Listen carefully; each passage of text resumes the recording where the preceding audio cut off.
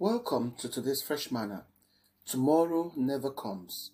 Ephesians 5:16. Making the most of the time because the day are evil. Never leave until tomorrow what you can do today is a great proverb that pushes us to take initiative and advantage of time. I'll do it tomorrow. Procrastination.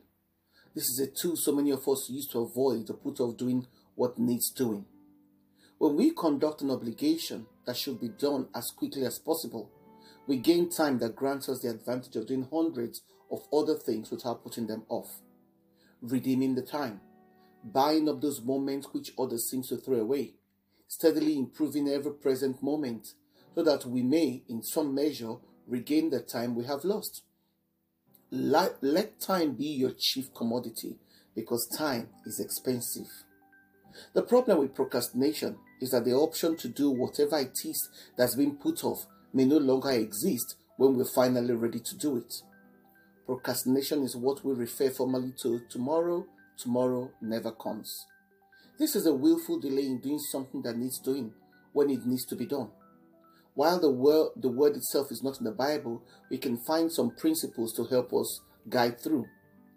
Time, once spent productively or unproductive, can never be regained. We must remember that time has reward both negative and positive. We all do tomorrow, putting off doing certain things for whatever reasons. We think, I'll do it tomorrow. Going to the dentist, I'll do it tomorrow.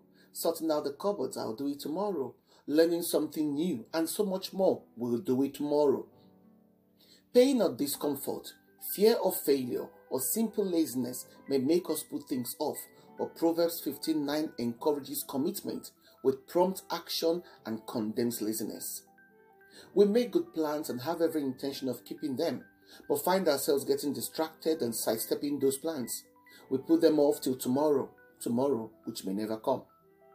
We procrastinate in every area of our lives. I can't count the number of times I have planned something and either end up not doing it or doing it later than intended because I kept putting it off. Tomorrow which may never come.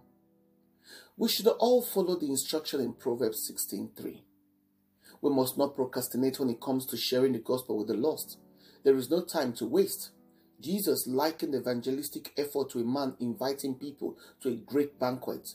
As he sent out his servants with the invitation, he said, "Go out quickly into the streets and alleys of the town and bring in the poor, the crippled, the blind, and the lame," in Luke 14:21. The most striking quality of the invitation is its openness. It's for everyone. Everybody was invited. And the urgency, the call to the lost must be quick. If we're honest with ourselves, we will admit to feeling uncomfortable with our time of stewardship. We want to use the time wisely, but when we look back, we feel remorse for our wasted time. Procrastination is a form of self-sabotage.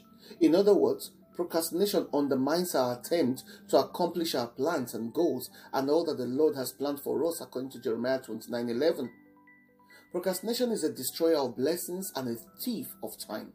It can rob us of self-confidence, reliability, and personal space or peace. Proverbs 18:9 says, procrastinators damage not only themselves, but those who work or depend on their contribution to something. Stop putting things off. Get on with it. Get on with life, because tomorrow may never come. Why put it until tomorrow? Prayer. Lord, thank you for the times you have given me and for promising to redeem my lost times. Help me manage my time wisely and fruitfully. In Jesus' name, amen. Shalom.